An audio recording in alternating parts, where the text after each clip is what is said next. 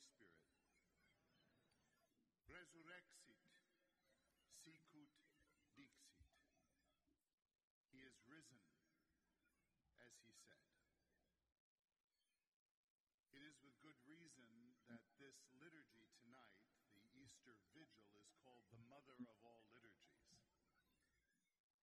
Encoded in it is an entire history of human drama. From the very creation of the world and the human family in the world, going right on through to the establishment of the covenant with Israel through Abraham and the promise given to him that he would see the multiplication of his seed as numerous as the stars of heaven.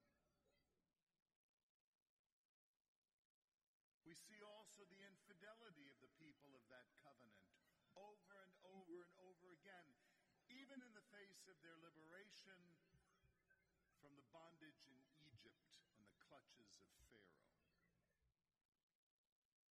We hear the promises of a time when scarcity will be unknown, when one can purchase without price the most precious nourishment available.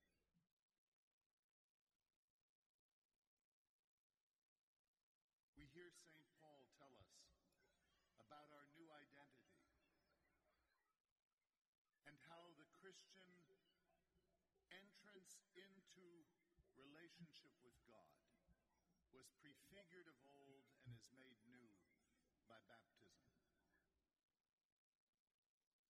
All of this whole human journey, this trajectory that we've read about, bespeaks the drama of the entire human race. And because of that, this night is solemn and holy and hopeful. Because at the culmination of it all, giving validity to the entire story, penetrating the darkness of our hearts, alleviating the deepest of our griefs, the resurrection throws light back onto human meaning itself. We see in these readings, we see in the actions of this liturgy, a promise of purpose for human existence. That we are not random, but that our lives have significance, indeed eternal significance. And all of this is validated by the event that we just heard described for us from the book of Mark, although we find it in Matthew and Luke and John in similar renderings. That the women come to the tomb and find it empty. This has significance not just to the believing world, to the Christian world. This has significance to the entire world, to all of humanity. For we all share the frailty that we inherited from Adam. Mortality, death, the consequence of sin itself. But this frailty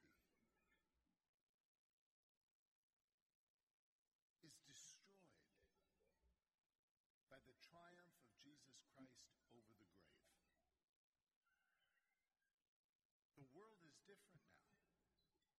Through the lens of Christian vision, there is no darkness that cannot be penetrated by this light.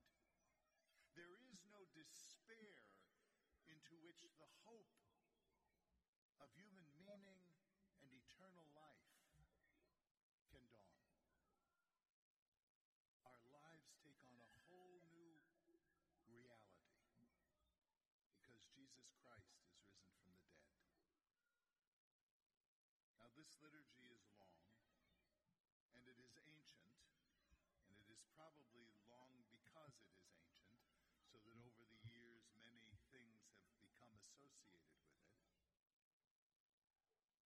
And I don't pretend that everyone in this church tonight will understand every gesture, every hymn, every piece of significance, or the positioning of a particular scripture, or various other liturgical fine points. But taken as a whole, the drama we see displayed for us tells us of the importance of this holy night. The crowning jewel of the church is the reception of new members. What you are about to undergo here has been going on in a very similar form for 2,000 years. Being anointed with oil, being baptized with water, and tonight, in a few moments, you will be the latest entrance into that noble list that goes back 2,000 years. But its significance reaches back even further than that, as we've seen through the scriptures we've read. So Holy Mother Church rejoices tonight at the addition of our new brothers and sisters who are welcome to full communion in the church Jesus founded. My brothers and sisters, whatever we have gone through in this past year as a world,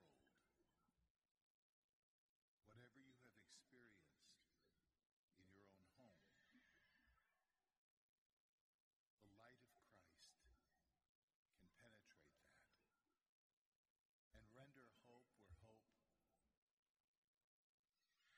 seems gone. Render comfort where comfort seems unthinkable. All of this because human life has